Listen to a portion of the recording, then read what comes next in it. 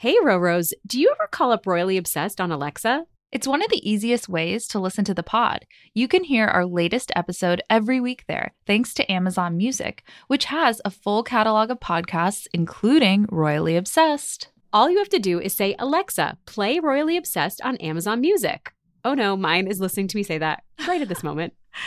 A royal reminder, new episodes drop every Thursday. Tune in on Amazon Music. Now, on to the show. Hear ye, hear ye. Please rise for their majesties of Royally Obsessed, the podcast for all things royals. Stand by! 3 cheers for Her Majesty, the Queen! This is Royally Obsessed, your favorite royal podcast. Rachel, why am I so excited for today's episode? I am so excited, probably because it's a very special episode because we got to see each other. More on that coming up.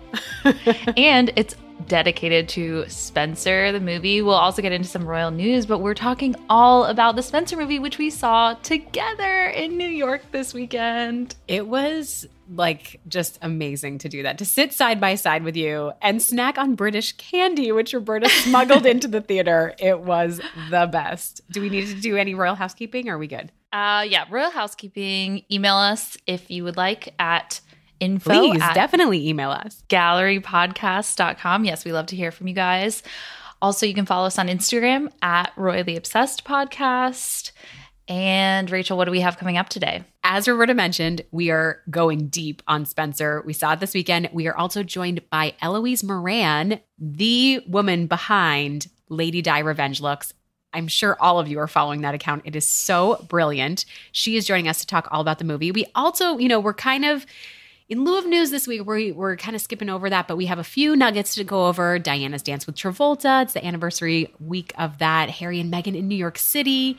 And also a royally adjacent scandal with The Crown. Have you been following that, Roberta? It's so fascinating. Yes, fascinating. The drama behind the scenes. Yes. I can't believe it. But I do want to just do a quick moment to talk about how special it was to see you this weekend. And also to publicly thank Roberta because she came all the way to Brooklyn so that we could see Spencer at a theater that required vaccinations and masks. But we also were fully expecting to see the director of the film, Pablo Larraín, who was scheduled to speak after and then Q&A had to cancel. Yes, the Q&A was canceled womp. at the last minute. But Rachel, I feel like it was so much more special. One, it was amazing to see you, but also this was your first time back in theaters. Yes, this was my first movie since January 2020. And I remember, what was like what was the war movie? 1917. 1917. That was the last movie I saw in the theater. And I was a lady that liked to go to the theater almost weekly. So I really miss it. That must have been November of 2019. So it really has been 2 years for you. Yeah. So it was such a treat to see this with you returning to the theater and also seeing Spencer together. And we dressed for success. Yeah, we wore our Diana sweaters. From Rowing Blazers. Called out for it. Do you want to tell the story? No, you do it. Sitting behind it. Well, the girl sitting behind us just, you could tell, like, Rachel and I didn't really go into it thinking it was a horror psychological thriller movie. So we were just really bubbly and excited. And the girl behind us was like, leaned forward and she's like, I just wish I was watching this with you guys. You guys are the perfect people to watch with. I know. Well, we were so obvious really in our fandom with our sweaters. And I also just want to mention how funny it was because when I was getting dressed in the morning, for some reason, Roberta and I didn't text to coordinate, which my husband was like, why don't you just coordinate? But I was like, trying to get in the psychology of your head and be like, what is Roberta going to wear? I know she's going to wear something royal. So I'm not going to, maybe she's going to do the red sheep sweater. Maybe she's going to do. It's kind of a miracle we didn't wear match. The sheep sweater. Yeah. I did the green sheep sweater. You did the I am a luxury. We were so lucky to have those in our closet, by the way. But we looked like mega fans, maybe a little bit embarrassingly, but it's totally fine. We're going to talk all about it. But anyways, before we get into that, what do we have that we're sipping? And now it's time for the weekly royal cocktail.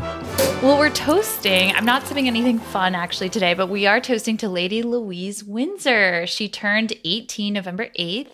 And I didn't realize this until you told me, Rachel, this week, but she now has the option to officially become Her Royal Highness Princess Louise. Yes. Windsor. I thought this was so interesting because her parents have elected to give them the option. Like, I think, they could be like, no, it's not happening. But once they turn 18, they can like choose. Zara. Like Zara and Peter. It's like, no. Princess No. Anne said no. But I think with Eugenie and Beatrice, obviously, Prince Andrew said, yes, I want them to have the princess title.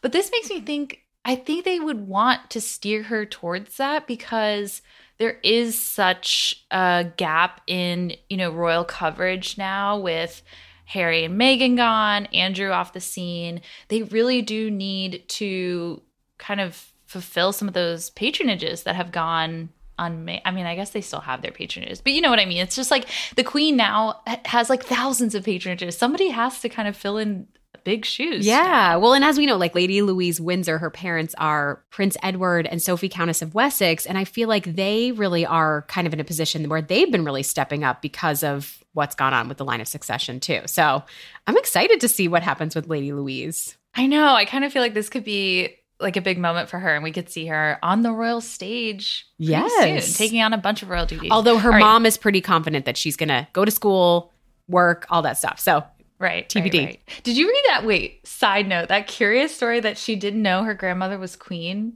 till she was like 10? I did not see that. I don't know if I believe that. I take it with a grain of salt. Okay. Our listener email today, short but sweet, from Denise. She says, "Good morning. I enjoy listening to your podcast every week. Regarding the UK COP26 conference, am I the only one who finds the Queen hypocritical in requesting exemption from Scottish climate laws, then scolding leaders who say but don't do, then hosting this conference in this country? Long live the pod, Denise." It's a pretty good point, Denise. It is a good point. I mean, I feel like I revisited the Guardian piece after getting her email because, as a reminder, the Queen is the only person not bound by green energy laws over there, and she had lobbied for personal exemption using the Queen's consent.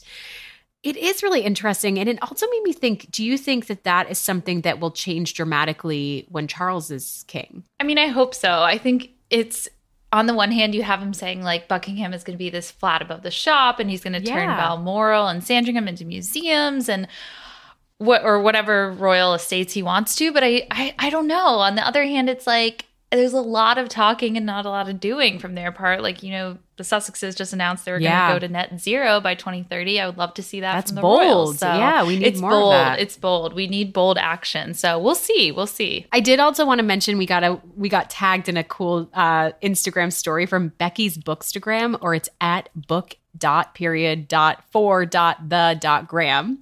And she tagged us about how the gram. Yeah, she tagged us about how she picked up a copy of The Duke by Ian Lloyd after Kristen Contino joined us in October and recommended that. Totally put it back in my cart. I really had wanted to read that, so I'm really glad. And the cover is really cool. I just thought it looked great. So I'm glad that she put that back on my radar. It's like 100 chapters in the life of the Duke of Edinburgh. Yeah. It sounds really interesting. All right, royal history. And now, this week in royal history. This was a fun one. November 1985, it was Diana's first trip to America. Charles, of course, had been before, but there was so much pressure on Diana. This was a really big deal. And she was 24. I can't believe it. Oh my gosh, it is so out of body for me because she also just had so much poise and confidence even then that, like, to be in that role at 24. I don't think I could do it now. Even like the way she acts, but also the way she just looks. Like, she doesn't look like a 24-year-old in that dress and the choker and all of that. But let's get into it. So this is the night she danced with Travolta? Well, yes. So there were many events that took place. The most iconic and most well-known is, of course, the dinner at the White House that was hosted by the Reagans, who were dear friends of Charles. One thing that I totally missed before is that she's wearing the sapphire and pearl choker, the same one that she wears and pairs with the revenge dress. So I feel like we have, this is foreshadowing for the episode. We talked about the revenge dress a little bit in this one. So I just thought that, I think I was more tuned in, maybe looking back at the footage. This dinner also was attended by Estee Lauder, Tom Selleck, Mikhail Baryshnikov, who obviously was very excellent dancer. Diana must have loved that. And John Travolta. I feel Clint like Eastwood, Neil Diamond. There were so many people. I was like looking at pictures from, White House photographer Pete Souza earlier this year shared a bunch of pictures from that event. I don't know if you remember that. And he called out that Diana was blushing so hard when she danced with Neil Diamond. So I thought that was funny. When But she danced with Neil Diamond, she also danced with him? yes. Yeah, Oh, because he crazy. kept singing to her while they were dancing. Like, of course, that's Oh kind my of God, that's cool. an awkward thing to do, like while someone's dancing with you. But I guess love that's that. why she was blushing. Well, John Travolta, as we've famously heard now, recently reflected on the experience. We're going to play a clip from that. Nancy Reagan tapped on my shoulder and said, "The princess, her fantasy is to dance with you. Would you dance with her tonight?" And I said, "Well, of course." My heart starts to race, and I tap her on the shoulder, and she turns around and looks at me, and she had that kind of bashful dip that she did, and she looked up at me, and I said, would you care to dance with me? And she said, "Yes." He tells it with such a sense of like drama. I love it. Yes. But, and they, of actor. course, dance to a medley of his hits, which I wish we could pipe into this episode because I just want a little grease lightning, all that stuff in the background. But I did think, kind of revisiting this, there's the speech the next day that Charles gave at the National Gallery of Art in Washington, D.C. And the media, he was very frustrated that the only thing that they cared about was Diana and John Travolta. I want to play a clip from that. And this is actually from the CNN docuseries that has its last episode on Sunday. So everyone tune in. That Rachel is the star. Okay, let's play the clip. Tune in Sunday to see Rachel. To the core of the issue first, had the princess enjoyed her dance with Mr. Travolta? Well, I'm not a glove puppet, so I can't answer for that, I'm afraid. But I think you enjoyed it, didn't you, darling? Be an idiot if she didn't enjoy dancing with John Travolta, wouldn't she? All right? I just feel like it's so biting to hear him say the word idiot. And she looks very uncomfortable as well. Yeah, and I don't know. It just feels like there's like jealousy like seeping out of every word he utters, It's It's not just very like, royal to say that. no, it's not very kind either. You would think that, the royals are known for having the stiff upper lip and not letting things like that affect them. But he really, it shows in that moment for sure. Yeah, and I think that just revisiting this, it really is kind of what we know now, the evolution of Charles' continued role in the shadow of Diana. There was Australia in 1983, and now this was right on the heels of that in 1985. But did you know about the British Embassy dinner? I wasn't as familiar with this occasion because I think we hear about Washington, D.C., and we hear about the dance. But Diana and Charles actually, after this night, hosted it for politicians at the White House. And this is a clip from a speech that Charles made there that I think is fascinating. When we were in the National Gallery this morning, a gentleman of the press asked me, I thought rather tactlessly, really, why there was a bigger crowd outside the cathedral today than there was the last time I came here on my own. Well, the answer, of course, is that they all turned up to see my new clothes. And all the shoes and the shirts and the ties and things that my wife is credited with having equipped me over the last 4 years. From that point of view, my former self was a mere shadow of what you see now. Hindsight is easy, but it's just interesting to hear how he, handles the attention that really was on Diana. So anyways, fun to revisit this. And it's obvious he's so cutting about in public to the press about Diana's wardrobe, about the things that people do turn up to see, about why they read the articles. It's like Charles got jokes, right? It's like kind of bothers funny. him so much that he lets it seep out in public too. It's like what did he say to her behind closed doors even that touched on that subject? I don't know. It's curious. Like part of me is like, obviously we all joke with our like spouses and our relationships, and it's like you have to have a sense of humor about those things, but obviously knowing what we know now, that's why I say hindsight is easy. Yes.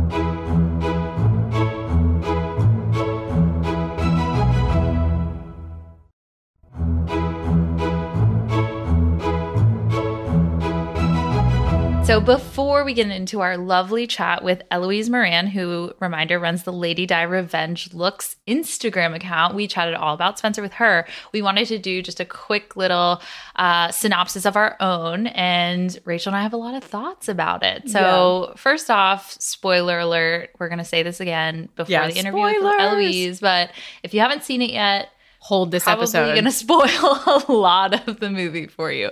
Save this one for later. Yeah. Yeah. Rachel, let's get into our favorite moments. What was yours, Roberta? I mean, I feel like the montage at the end, I think her dancing through With the fashions?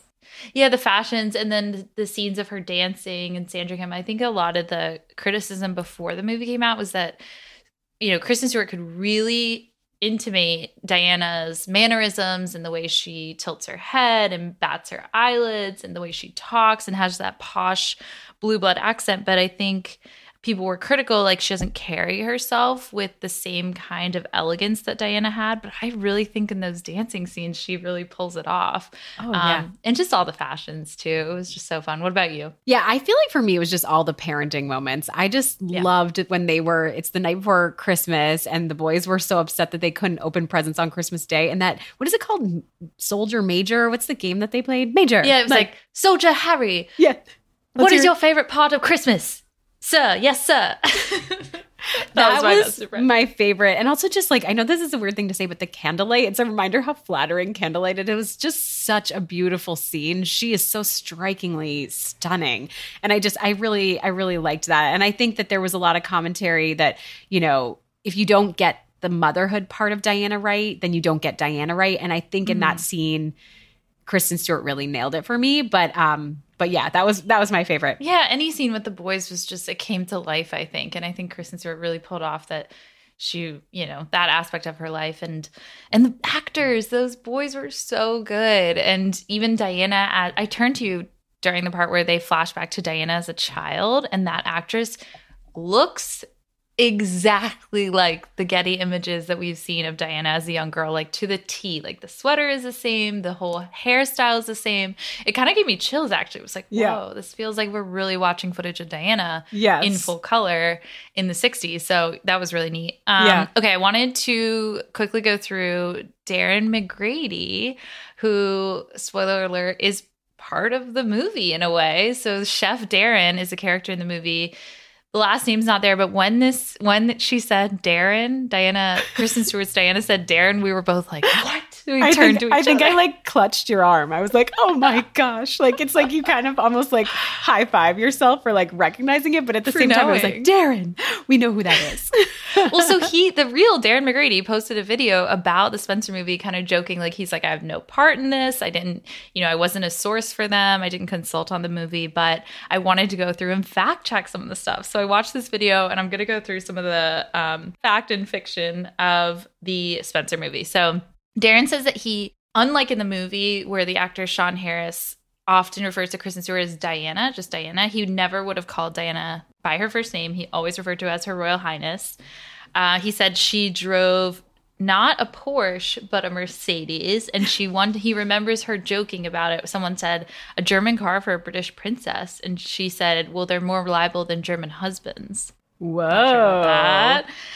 This one is really heart-wrenching. Darren says that the bulimia that Princess Diana suffered is understated in the movie. He says that it's worse than what they even show. Obviously, eating the pearls and that sort of stuff was fake, but kind of how bad it was much worse than they even showed, but that her mental state is overstated. All of the kind of imaginings that she has and more like psychosis that they show, that is really, really overstated, he says.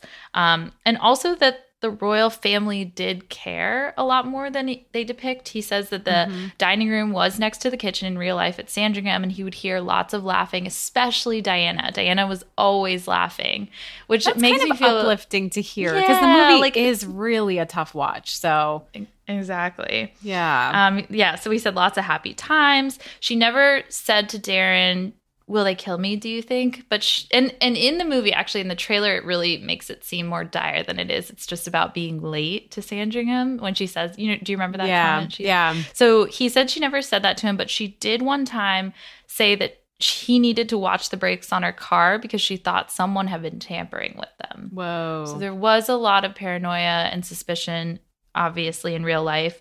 The military transport of all the kitchen stuff, what do you think? Great Fact or fiction? What do you think? I bet it's fact. I'm going to say. It's fact. Oh my gosh.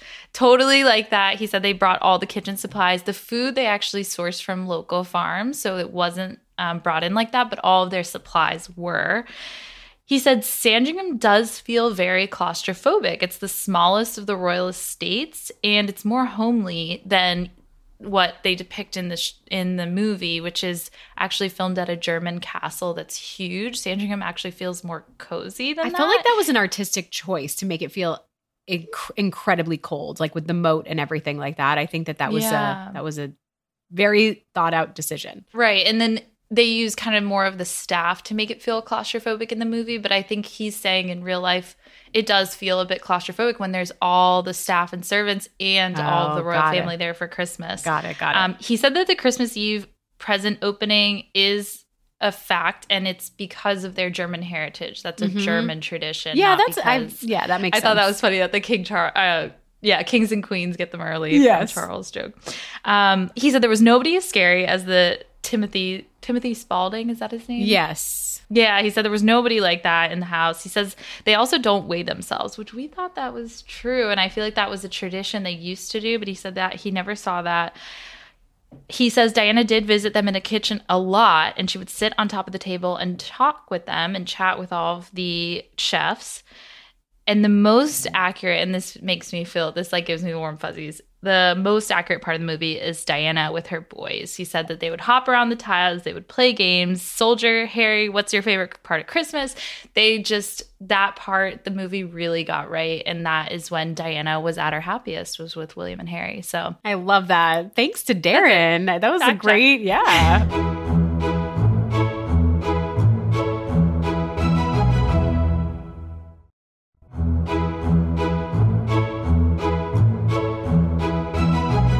Now we cannot wait to welcome Eloise and share our conversation with her all about the movie. Rose, we're joined by Eloise Moran, the person behind the must-follow Instagram account Lady Di Revenge Looks, at Lady Di Revenge Looks. So we're addicted to your Instagram account, and we definitely want to get your reaction to the new Spencer movie out this weekend. But first, we are also so elated at the news that you have a book coming out next June, the Lady Di Lookbook. Woo, congratulations. Eloise, tell us all about it. Well, as you said, the name of it is the Lady Di Lookbook, what Diana was trying to tell us through her clothes. And obviously it was kind of a culmination of all the work I'd been doing on Instagram. And I kind of I'm a fashion writer, so as I was collecting all of these images, and obviously with the kind of angle that I've been taking, which is the revenge looks and the revenge dressing, I kind of realized that there was a very sort of empowering story to tell, and a story that I don't think has been told sort of through that angle before. Obviously, as we'll go into, is Spencer, but that wasn't necessarily kind of the best of Diana. And I think what I really wanted to do was this overall celebration of her and show that she kind of, even in the early days where she was maybe more fragile and younger and kind of innocent, she was still pretty funny and strong and sassy, and she kind of just portrayed it in a different way to how she did later on. So ultimately, the book is the ultimate celebration of Diana, and it shows her for all her very human flaws, and it celebrates the best of her outfits. There's no weird outfits in there. It's all fabulous. So, we can pre-order really it now, right? Yeah, everyone can pre-order it now if you'd like to. I would love that. It's going to be out in June 2022, so a little while, but I promise you it's going to be worth it. I just saw the interior pages and I nearly cried. They look so great. So it's all coming together, and I really, really hope people will love it. I put a lot into it. The exterior, the cover is gorgeous. It's so display worthy. So I cannot wait to get our hands on a copy. And it's next June 2022. Yeah, exactly. June 2022. They did an amazing job. I'm super happy. I couldn't be happier. It's beautiful. Before we talk Spencer, though, I also wanted to ask, what led you to launch the Lady Di Revenge Looks account? So I was going through a breakup myself. I actually have a marriage, and I was pretty young. I was 25, which obviously is a strange age to be getting divorced or estranged from someone.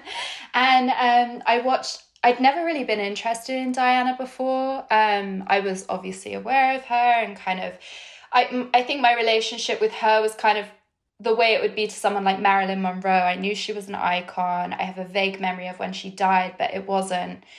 I was 5, so that's all I really remember is the funeral.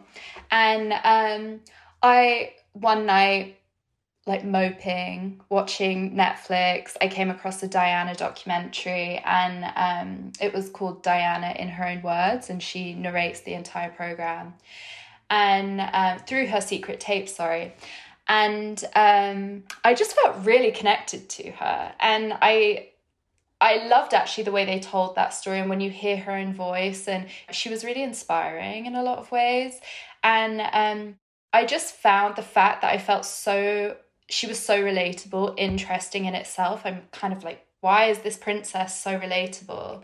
And I did a bit more research on her, and at that time I was kind of going out, chopped all my hair off, classic revenge move, and kind of, started to not dress so differently, but really maybe a little sexier, and kind of like, you're like hitting the gym every day. I'm like, I'm going to show him what he's missing, blah, blah, blah, like tale as old as time. And I started to uncover these outfits from Diana, and it just became so obvious to me that it was like this revenge wardrobe. And I had a joke with my friends every time I went out, I'd be like, this is my rodeo revenge look. This is my, kind of naming all of them.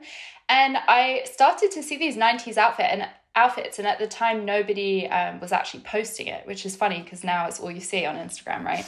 And I thought this account in whatever way would already exist, so I start looking it up. I'm like, Diana revenge looks, Lady Di revenge looks. There was nothing, and I'm like, whoa, that's crazy. So I started it, and it was really for me in a way, and for my friends, and we would all laugh at it, and I felt like every outfit or every caption was kind of directed at my ex, like a little, it was fuck you Charles and Camilla, but it was also like fuck you my ex-husband. Hashtag FUCC. I always love to see that on the couch. But me and him are okay now, but like at the time obviously it was like, so that's where it came from. And then ultimately awesome. I think people kind of connected with the sentiment of it as much as I did in a way. So that's how it started. There's such an amazing energy. Before we talk Spencer, I know I keep saying that, but one last question. We wanted to get your gut reaction to the crown photos from the weekend with Elizabeth Debicki in the revenge dress, the crown's interpretation of it. I am going to be one of the people who doesn't comment on her body, because I felt like that in itself is weird. She's an actress, she's not Diana. She's not going to be Diana. And, I kind of want to give a chance to see kind of her acting abilities and how she portrays her rather than commenting on her figure, because a lot of people did comment on kind of maybe how thin she looked or whatever. But I thought, first impression, they finally got the hair right. Thank God. Yes. I was so annoyed by that in season 4. It really bugged me. I'm like, come on, guys. How hard is it to get like a decent wig? It's so hard, apparently, and nobody's gotten it right, it feels like. Nobody. It really, I think that's what was so captivating about those images. When I was scrolling through, I was like, it really, to me, felt like this is the look. Her. Like they nailed it. I was really excited about those pictures. Totally. And actually, one point, I can't remember who said it to me, but somebody said to me that Diana actually had quite a big head and a lot of hair. And apparently she had so much hair that it was, you can't recreate that sort of hairstyle it's just really with difficult. a wig. Yeah. Interesting. That is interesting. Which, I do get. I thought the wigs in Spencer weren't quite right, but definitely better than in The Crown. Well, and it's kind of copy and pasted from different times, right, in her life. Like it feels like an earlier Diana in Spencer hairstyle. Right? Yeah, exactly, in Spencer, but then in 1991. So that was kind of interesting to mesh those. Yeah, let's talk about that. Let's get into Spencer. I have things to say about that, but let's get into it. going back to the outfit really quickly of the crown. Oh, yeah. I thought they've like nailed it. I think it looks really good. And the hair looks great. I think it's easier with the shorter hair. But we'll see. We'll see what it looks November like. 2022. We have a long time to wait. Yeah, exactly. Well, before that, you get my book coming out. Yes, so. exactly. Very exciting. Well, Yeah. before we talk about Spencer, we do want to just preface this and say that there will be spoilers ahead for our listeners, because I feel like that's important to acknowledge. If you haven't run out to the theaters and seen it like all of us did, Which so how have immediately, you not at this yes, point? Yeah. Yes, just Yeah. keep that in mind. But let's go for it. Gut reactions. What did everyone think? I watched it, and the whole time I was thinking, do I like this or do I hate this? Yes. And I felt so uncomfortable the entire time watching it, but I was also hooked. And I thought Kristen Stewart really was fantastic, like surprised, really impressed, killed it, knocked it out of the park, and proved a lot of people wrong, because I know she got a lot of shit when she took on the role so immediately. A lot of haters. But I also had so many issues with it.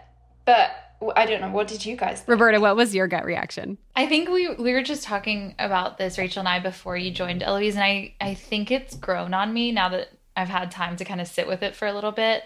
But my gut reaction was that it wasn't a very kind portrayal of Diana. I know it's fictionalized. I know there's that, description in the beginning. It says a fable from a true tragedy. Like, they really set it up like this is a piece of art. It's the director's kind of interpretation of A Weekend at Sandringham. But I thought that, Diana would have been so much funnier and I don't know. That rubbed me the wrong way for quite a while. I really want to see it again. I think I just need to see it again. Yeah, that's how I felt. I feel like I needed to see it again. Roberta and I saw it together, which was such a treat. And I feel like I had a similar reaction to you, Eloise, where it was like I needed time to process the film. I felt so uncomfortable throughout. Roberta and I both did. I think it helped to consider the context for me afterwards, that this was a point, even though it was highly fictionalized and very inaccurate and more of like a fever dream. I think just knowing that this, grounding it in the fact that this was when Diana was likely recording the tapes with Andrew Morton. So the outside world really didn't know the level of her suffering. I think that helped me to sort of process a little bit more of what was going on. Also that Charles was about 5 years into his affair with Camilla at that point. So just to get in her headspace a little bit more, because I didn't feel like it was kind to Diana. I think I wanted to see her stronger, as Roberta said, like more funny, more that what we know, once she got to the other side of it, I guess. Maybe that's... Yeah, no, I totally agree. And I, obviously, because I've done so much research on her, I kind of, and just having done so much reading and listened to sort of the tapes and everything, she was really funny. And by 91, I think at that point, maybe, she'd hired a voice coach because she wanted her voice to come out more. And the thing about Diana was she was very calm and collected. And I think she was, she was a class act. And I think this movie really kind of took her mental health struggles and sensationalized them, which I definitely had an issue with. I know a lot of people took issues with that. I kind of took issue with the bulimia, because it was, in my research of her, she said that she stopped the bulimia kind of in the late 80s, very early 90s. So I know they say, it's a fable based on a true tragedy. But when something is so recent and there's, her kids are still alive and everything, I don't know if it's that fair to do that. And they kind of took because a lot of it was, they say it's a fable, but they did take a lot of things that actually happened. For example, when she nearly fell down the stairs, she did actually throw herself down the stairs. Yeah, do you guys want to talk about the accuracies and inaccuracies that we jumped out for you? Yeah. Let's do that. I like that you mentioned that, Eloise, because that was something I recognized too, is that incident, her falling down the stairs supposedly took place when she was pregnant with William. So there are, all these mental health struggles that are just kind of condensed into this one weekend for the movie. And it kind of, it conflates, a mental health or eating disorder with madness, which I think is a little disturbing, because, Diana at one point has like a vision that someone's there and then they're not. And so it's like she's almost like going through like a break with reality, like psychosis. And so that to me, it was hard to stomach watching them kind of make her out to be a mad woman almost. I don't know. Completely. I thought it was really bizarre, like, as you said, the stuff to do with the bulimia and the eating disorder, for example. There's really, I almost feel like there should have been a bit of a trigger warning at the beginning of the film. I know it's Hollywood, and I know, but that kind of thing is so sensitive for a lot of people, and a lot of young women especially. And the scene of her kind of in the kitchen where she's, you know, stuffing all these really fabulous cakes, you know, into her mouth, and it's, I don't know if it's not glamorizing it in a way, but it's kind of, again, sensationalizing eating disorders. A lot of people who have suffered from that know that that isn't necessarily, you know, what it looks like. And it did, as you said, kind of make it combined the two, and they should have been completely separate. Right. And it's like it turns up the volume on everything she went through. Like it's like everything's full throttle. And that to me, it's like, you know, of course they have this disclaimer at the beginning, but we know with like The Crown and other depictions of Diana, people will take this to heart, and they will walk away with this vision of Diana as the true vision in their heads, which I think is really hard to stomach.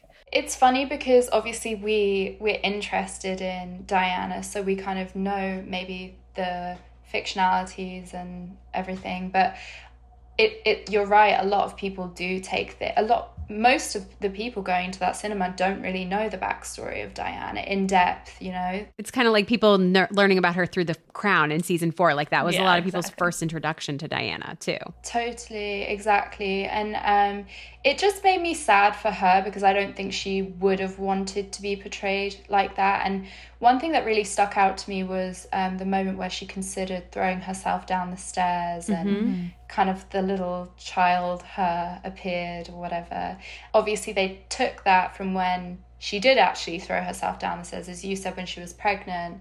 And there was one thing she said that I read in Andrew Morton's biography of her, where she said they put her on loads of medication and everyone could sleep at night knowing the Princess of Wales wasn't going to jump out and stab them.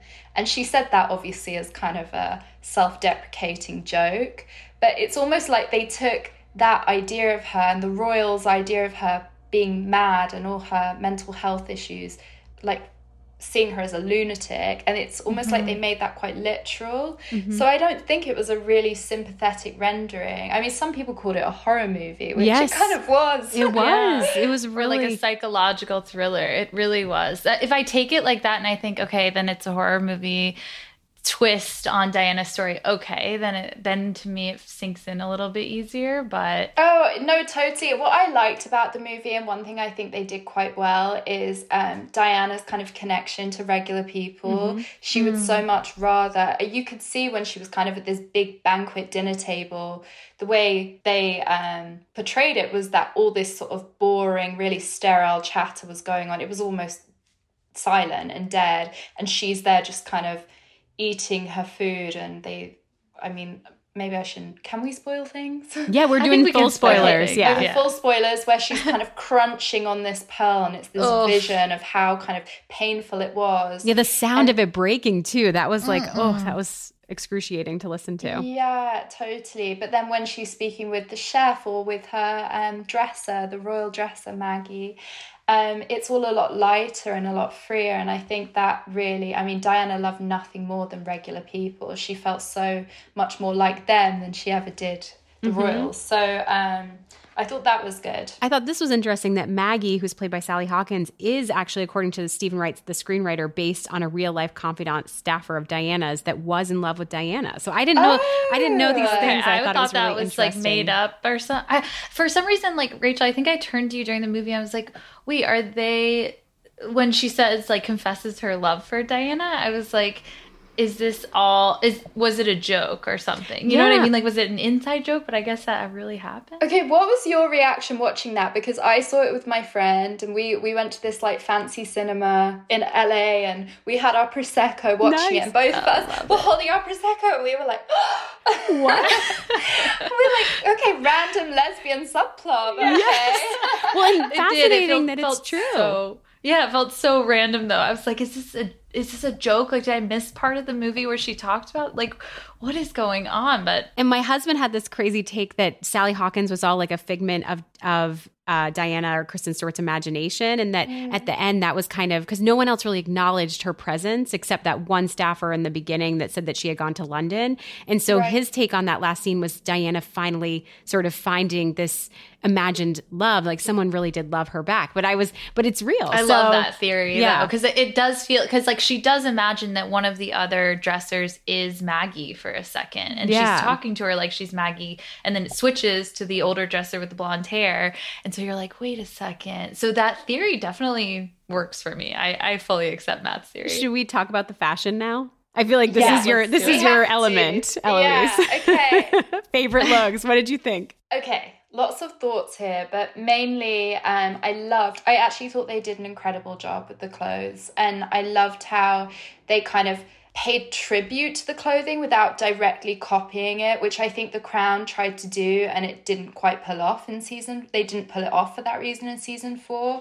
But I mean, the clothes were obviously such a key factor in the film. There were so many close-ups of them, the racks, the kind of the way they were, the clothing and control, and it was so, you could just see the kind of links they made, and I like that they actually made the clothes a focal point of the film.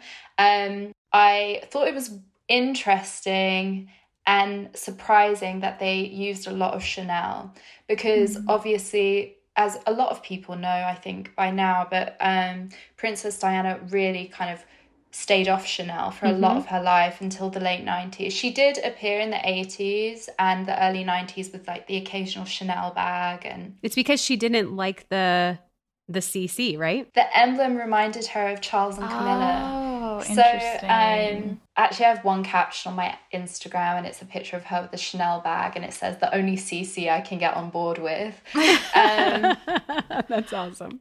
But that just felt quite inaccurate to me, because she really was like, oh God, I can't even look at that. That is emblem. really interesting. I didn't think about that during the movie. I kept thinking about it. Well, and I think Kristen Stewart's an ambassador for Chanel. Oh, you're right. So that could be an extra level of dimension. And I think that the costume designer Jacqueline Duran actually said Chanel was very generous in opening up the archives for them, and so they tried using actually a couture dress from the 80s, the white one, but it ended up not working out, and they had to remake it in Kristen's size. So, but I thought it was really interesting. They did pull a lot of archive looks for this, which is cool. Yeah. Did you guys have a favorite look from the movie? I actually really loved the tartan jacket at the beginning. I felt like it was really on point. And then the mint green dress she wore, that was actually a replica of a kind of a pale pink dress. I can't remember off the top of my head the designer,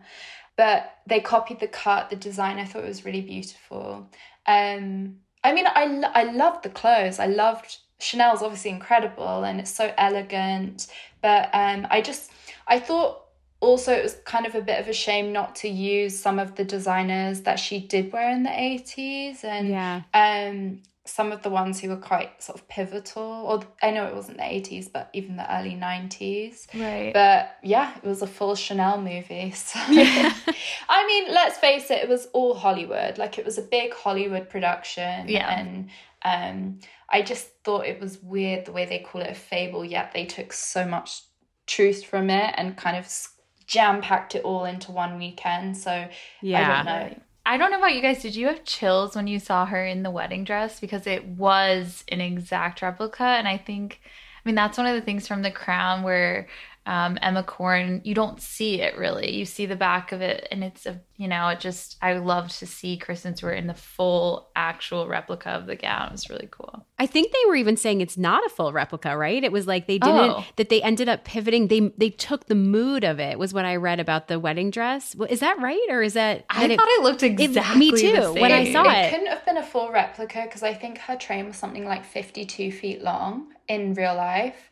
And I don't think that I mean, I have to watch it again to see, but I don't think it had like a 50. Yeah, I don't think it had the train, Yeah. but I thought the puff sleeves and all the like lace and bows was like very totally- spot on. yeah, I was no, like, oh my completely. God. I was reading this interview with Jacqueline Duran, and she was saying that they didn't have the budget to actually completely make the exact. So they took a wedding dress and took the like poofiness that was emblematic of her wedding and sort of really, really depicted that Laura Ashley kind of phase Yeah. of Like Diana and all that fairy tale stuff. princess. 80s. But they couldn't do the Totally. exact. Manuels. But I had the same reaction, Roberta, that it was like, it felt exact. And it wasn't until I read that I was like, oh my gosh, it really wasn't. Because I loved that appearance of the dress because we didn't see it in The Crown. I did actually love that scene where she's kind of running. It's a montage of her running through the gardens or whatever, and she's kind of ripping off all of these 80s looks, because they were all of the ones where she's running and she's sort of like stripping off and pulling it all off her,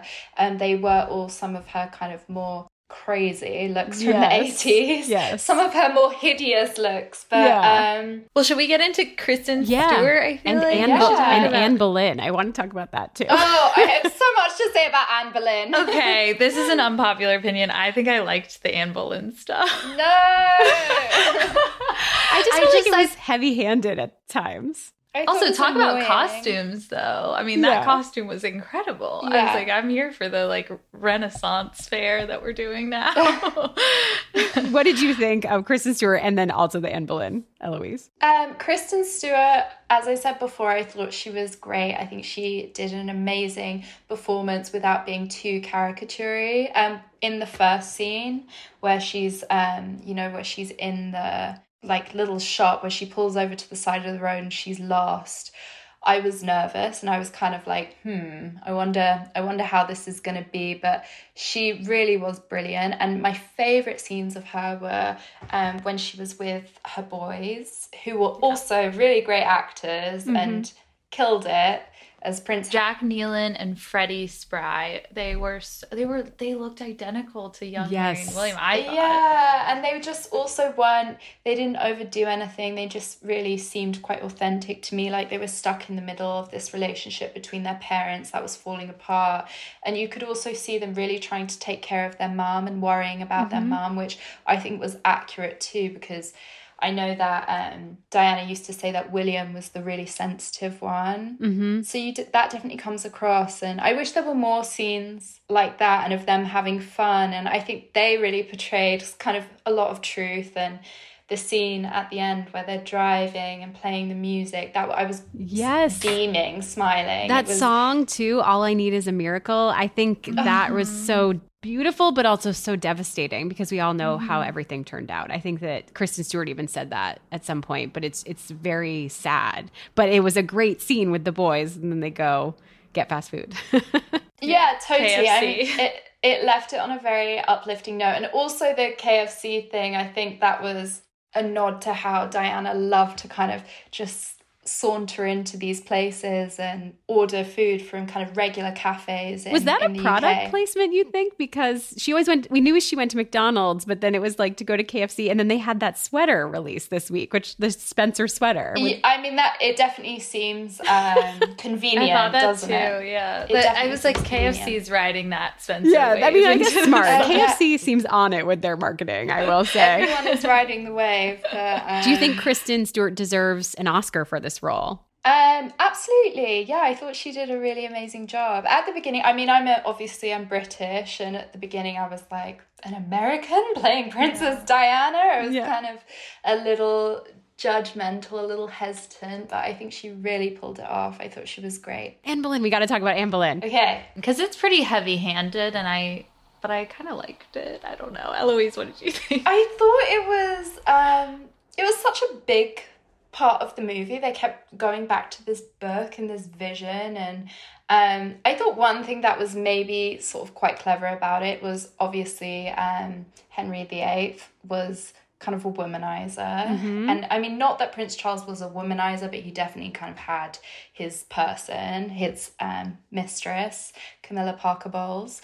And the way that I think he accused her of cheating so he could behead her and get rid of her. And then actually he changed the laws as well, that he created Protestantism, Anglicanism, so he could divorce, because he couldn't divorce under the Catholic Church. So he was kind of I see the connection they made to that, and she kind of felt that the palace was out to get her, and she was really paranoid. So I get that connection. I just felt like it was another thing that the movie didn't necessarily need to be good. It was kind of, it just felt like a distraction and a bit far-fetched too to me. It was a little eye-rolly, but I was reading about Diana had said when she got engaged, like, I'm going to be the next Anne Boleyn, or she had called it out, and someone, I guess, had written this down or something. It's now on the record that Diana said, she referenced her once. So I think they really latched on to that and made it this whole big thing that there really wasn't. Like, Diana throughout her whole life didn't think there were all these parallels with her and Anne Boleyn, but it was interesting. And I don't know, Henry VIII. I don't know if you've seen Six or heard about that Broadway show, but Rachel and I saw that, and so I just had her in our heads. Yeah. Fun fact, I grew up in the same street as Henry VIII's palace, so I lived down the street from Henry VIII's palace. Wow. Yeah, and it makes it sound like I grew up in this really posh place, but I didn't. It's in southeast London, and my parents had kind of a 2-story flat, and it was on the same street, so That's I used amazing. To go by his palace sometimes. So you're very familiar with the history. Yeah, everyone in the UK is. You learn that in history. I mean, Henry VIII is like one of our kind of most notorious kings. So I felt like she just appeared too many times. Like I was okay with it, and I was prepared for it from early, conversations about it. But yeah, I felt like that was a little heavy-handed for me. But knowing the comment she made, what you said about how she said, I'm going to be the next Anne Boleyn, kind of understanding Diana's sense of humor. She clearly said that as a joke. That's hilarious that she said that. That's really funny. But I felt like they took everything so literally and made it all so dark. And I definitely felt there was a lot of humor missing. My favorite line in the whole movie was when she said, "I wish to masturbate now." I thought that was great. And that got like a giant laugh in the movie theater. It was a much needed comic relief, because we're all just like so so tight, and I felt like that was like I breathed a sigh of relief.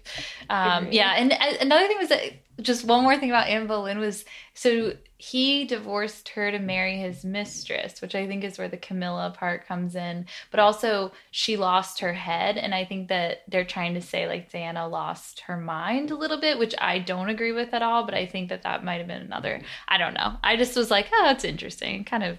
Yeah, true. I mean, I see all the connections they made. Yeah. I mean, I guess I don't hate it, but I also, it felt like the lesbian subplot to me, which was just kind of distracting. Obviously not against it. Love that for her, but it's just kind of like, what's going on? Yeah, but it is such a beautiful movie. I do want to give a shout out to the cinematography. Like you said, like when the dresses were rolled in, or the food scenes, or any of that, it was, oh my gosh, you really lost yourself. And I think maybe that's what felt jarring when Anne Boleyn would show up. But I feel like maybe a good note to end on would just be, what do you feel like this film will do for the royal family? Because I think, like, a lot of people talked about, there's so many entry points to the royals, babies, weddings, those kinds of things. If this was your entry point, what would you think? To be honest, I don't think this is an entry point for the royal family. They've been in the news and the media kind of every day for God knows how many years. Yeah, that's true. They have had kind of a lot of negative press over the last few years, especially with Meghan Markle and Prince Harry moving over here and the kind of the drama there. And I think, honestly, the firm, who are kind of the people who run the palace and all the operations there, I think it's this crazy PR machine, and ultimately the royal family still represents this fairy tale of Britain, and which sells and people love and they're fascinated by. So I think it was just maybe another negative rendering on them, but it also was on Diana, so I don't think it was really the major Alistair Gregory character, which we didn't really get into, was he was basically the men in gray suits kind of, and that were talked about so much by Meghan and Harry. And I think that just, is that the Peter Pettigrew? Yes, Timothy Spalding. Exactly, that character. And so, like, I loved the scene when I didn't love it, but I was distressed by the scene when, you know, Diana was out and they came and informed on her, but he didn't even move his face. Like someone was telling him through the door behind him. And it felt like the family, they likely knew that, you know, based on the plot of the movie, that something was up with Diana, but it really felt like they were shielded from so much. And I thought that was interesting, just knowing what we know. Totally. I sort of felt like the royal family were in the background a bit. It almost felt like a monologue of Kristen Stewart throughout the entire movie, It really, which was so interesting because you really do kind of get inside of her mind, or what they kind of believed her mind was like at the time. But it's funny because now thinking about it, I'm like, I can barely remember Prince Charles. I can barely remember the Queen. Yeah. It's not like the Queen in The Crown, like Olivia Colman. It's they have like a few lines. Different. Totally. Yeah. Totally. Completely. Oh, guys, I feel like we could keep talking about this for hours. Totally. I know. Everyone I speak to at the moment is, what do you think about Spencer? What do you think? Well, we are so honored that you would join us to share your opinions. And I feel like we all clearly need to watch it a second time. Yeah. Thank you for having me. And congratulations on your book as well. Thank you. I've actually been sent the PDF, so I'm going to have a good read. Amazing. Really excited. Awesome. Thank you so much. Cool. Well, Thanks for coming on, Eloise. This is awesome. Thank you so much for having me.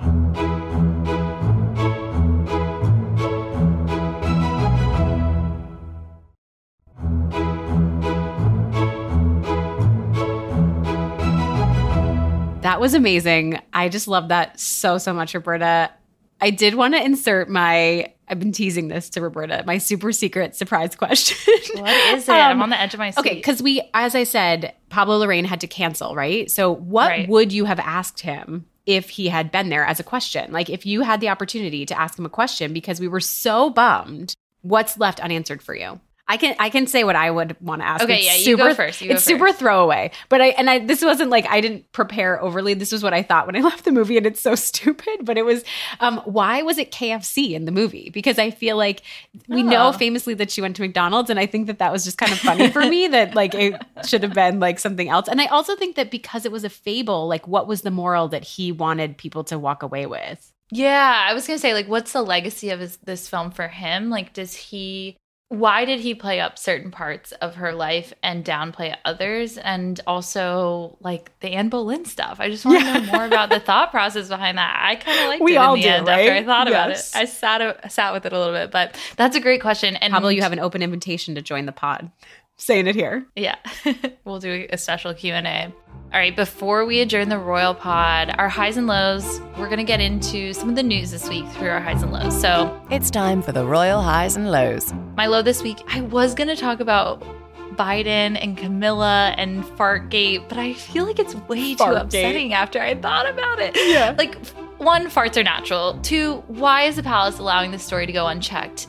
And it feels way more embarrassing to Camilla, in my opinion, that you would keep talking about someone's natural flatulence. I don't know. This just rubs me the wrong way. So my low is actually that Jason Knopf, former Cambridge Communications Secretary and now CEO of the Royal Foundation, has submitted a new witness statement that the Mail says will help their appeal of the court ruling in Meghan's favor from last February. Basically, they want to overturn her win. So Meghan discussed it yesterday with Andrew Ross Sorkin at the New York Times DealBook Online Summit. Here is her response to him asking about it. Yeah, well, you know, in terms of this, the appeal, I won the case, and this issue, frankly, has been going on when I had no children at all.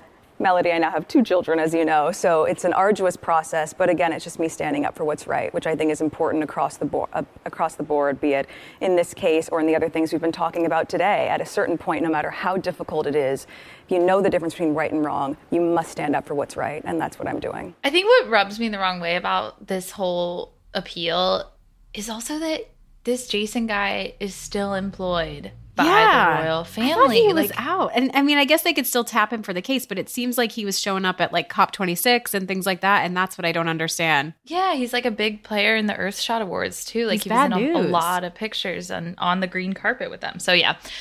More to come on that, I'm sure. The case wraps up, I think, Thursday. So we'll have more info next week. Rachel, what's your low? So my low is the headlines all about Jemima Khan and her participation and now exit from The Crown. So she was a dear friend of Princess Diana's and a distant cousin through marriage, I guess, of Hasnat Khan, who Diana, the Pakistani heart surgeon that Diana dated for the last couple of years of her life. So season 5, as we know, is supposed to cover Hasnat Khan, her relationship, Panorama, Dodi Al-Fayed. There's a lot to expect. I'm just really nervous now. I think that's a big part of my low is just I feel like Jemima is incredibly credible in her relationship with Diana. So what are we going to see in season 5? And I think it's also suspicious that Khan and Morgan also did date. And then it was between his relationship with Jillian. So there's a lot of dramatics behind the scenes, clearly. Yeah. There is. There's a whole show behind the scenes, too. My high this week is Harry and Meghan in NYC together again. I'm guessing we'll see them tonight at the Intrepid Valor Awards. I hope so. There's a Salute to Freedom Gala that Harry is confirmed to attend with Bon Jovi. So gotta tune in for that. I am so curious to know if we'll see them both on the red carpet tonight. We didn't even know that she was going to officially be in person, so that was a delight to learn. It was. Yesterday we saw her at the Deal Book Summit as we played. Andrew Ross Sorkin was crushing. There was like so many funny moments where he was kind of like blushing and was like, when you walked in the room, like it lit up. Like he says that. It's just really funny. So cute. Another highlight of that was she talked about her scrunchie business when she was younger, which was really cute. I definitely made scrunchies all the time. Yeah. That was like, did you do that too? I think I've done it a couple times, yeah, where you like stick the elastic in with a paper clip. Have I you did done it that? all the time. Yeah. And she uses promo codes online while she's shopping. The other highlights from yesterday, Harry was zooming in from the Wired Summit, but you can tell his background. He's in New York also at that point on Tuesday. He said Megxit was and is a misogynistic term, which we've said, I feel like a lot. Yeah, we've talked about that a lot. Yeah. Yeah. He also admits to watching Succession, which is that interesting. Was a cool little he doesn't really say that, but he says Logan Roy, Rupert Murdochs of the world. So it's like, okay, I'm gathering he watches Succession. So that was my super cool. So my high is just the release of the Platinum Jubilee collection. We got some pieces that felt very optimistic. Roberta, what do you think? I feel like that's like a big deal. Is that a good sign about the Queen's health? This is not supposed to happen until June 2022. Well, one, I'm ordering like as many chocolate bars as I can because they're only, I think, like 3 pounds. And then also the shortbread tin. So cute. And the purple sort of tone of everything, a nod to her coronation and stuff. I love that. And the Queen traveled to Sandringham and now she's back at Windsor. And I saw that the reason that she went is because she's getting everything. She likes to be in person to oversee Christmas prep, which on the heels of Spencer, I'm feeling weird about, but at the same time, that's exciting. And I think that these are full on rumors that Harry might make a solo trip. But yeah, I kind of hope they are rumors because I feel like that makes me extra nervous that he would get over there so urgently. But anyways. Oh, for her health, you mean? Yeah. But anyways, good news. I think that stuff, I'm reading it as good news. I hope that it's rumors and that the whole family goes over. I really hope the Queen gets to meet Lilibet. That has to happen. So, we'll see. 2021 goals for us, our personal goals. Gosh, 2021 is flying by. All right. Just a reminder before we close, leave us a review. Write us, info@gallerypodcast.com. Here is a review. As a fan of the Royals, this is my go-to podcast. I love that both hosts are knowledgeable and take an unbiased approach to royal news. They also have amazing guests like Chris Jackson and one of my personal favorites, Micah Meyer. I look forward to this podcast each week and save the episode for my drive to work to use as part of my me time. Also, love to hear what the royal refreshment is each week. Oh, we failed you this week. Next week will be better. Promise. As a reminder, follow us on Instagram at Royally Obsessed Podcast. Let us know if you saw the movie Spencer. Yes, send us your own reviews. We want to hear them. Please, info@gallerypodcasts.com. And till next week, God save the pod. Her Majesties of Royally Obsessed have retired for this episode. God save the pod. And if you fancy the podcast, give Royally Obsessed the royal rating of 5 stars on Apple Podcasts. Follow us on Instagram at Royally Obsessed Podcast and join our Facebook group, Royally Obsessed. Royally Obsessed is a Gallery Podcast production.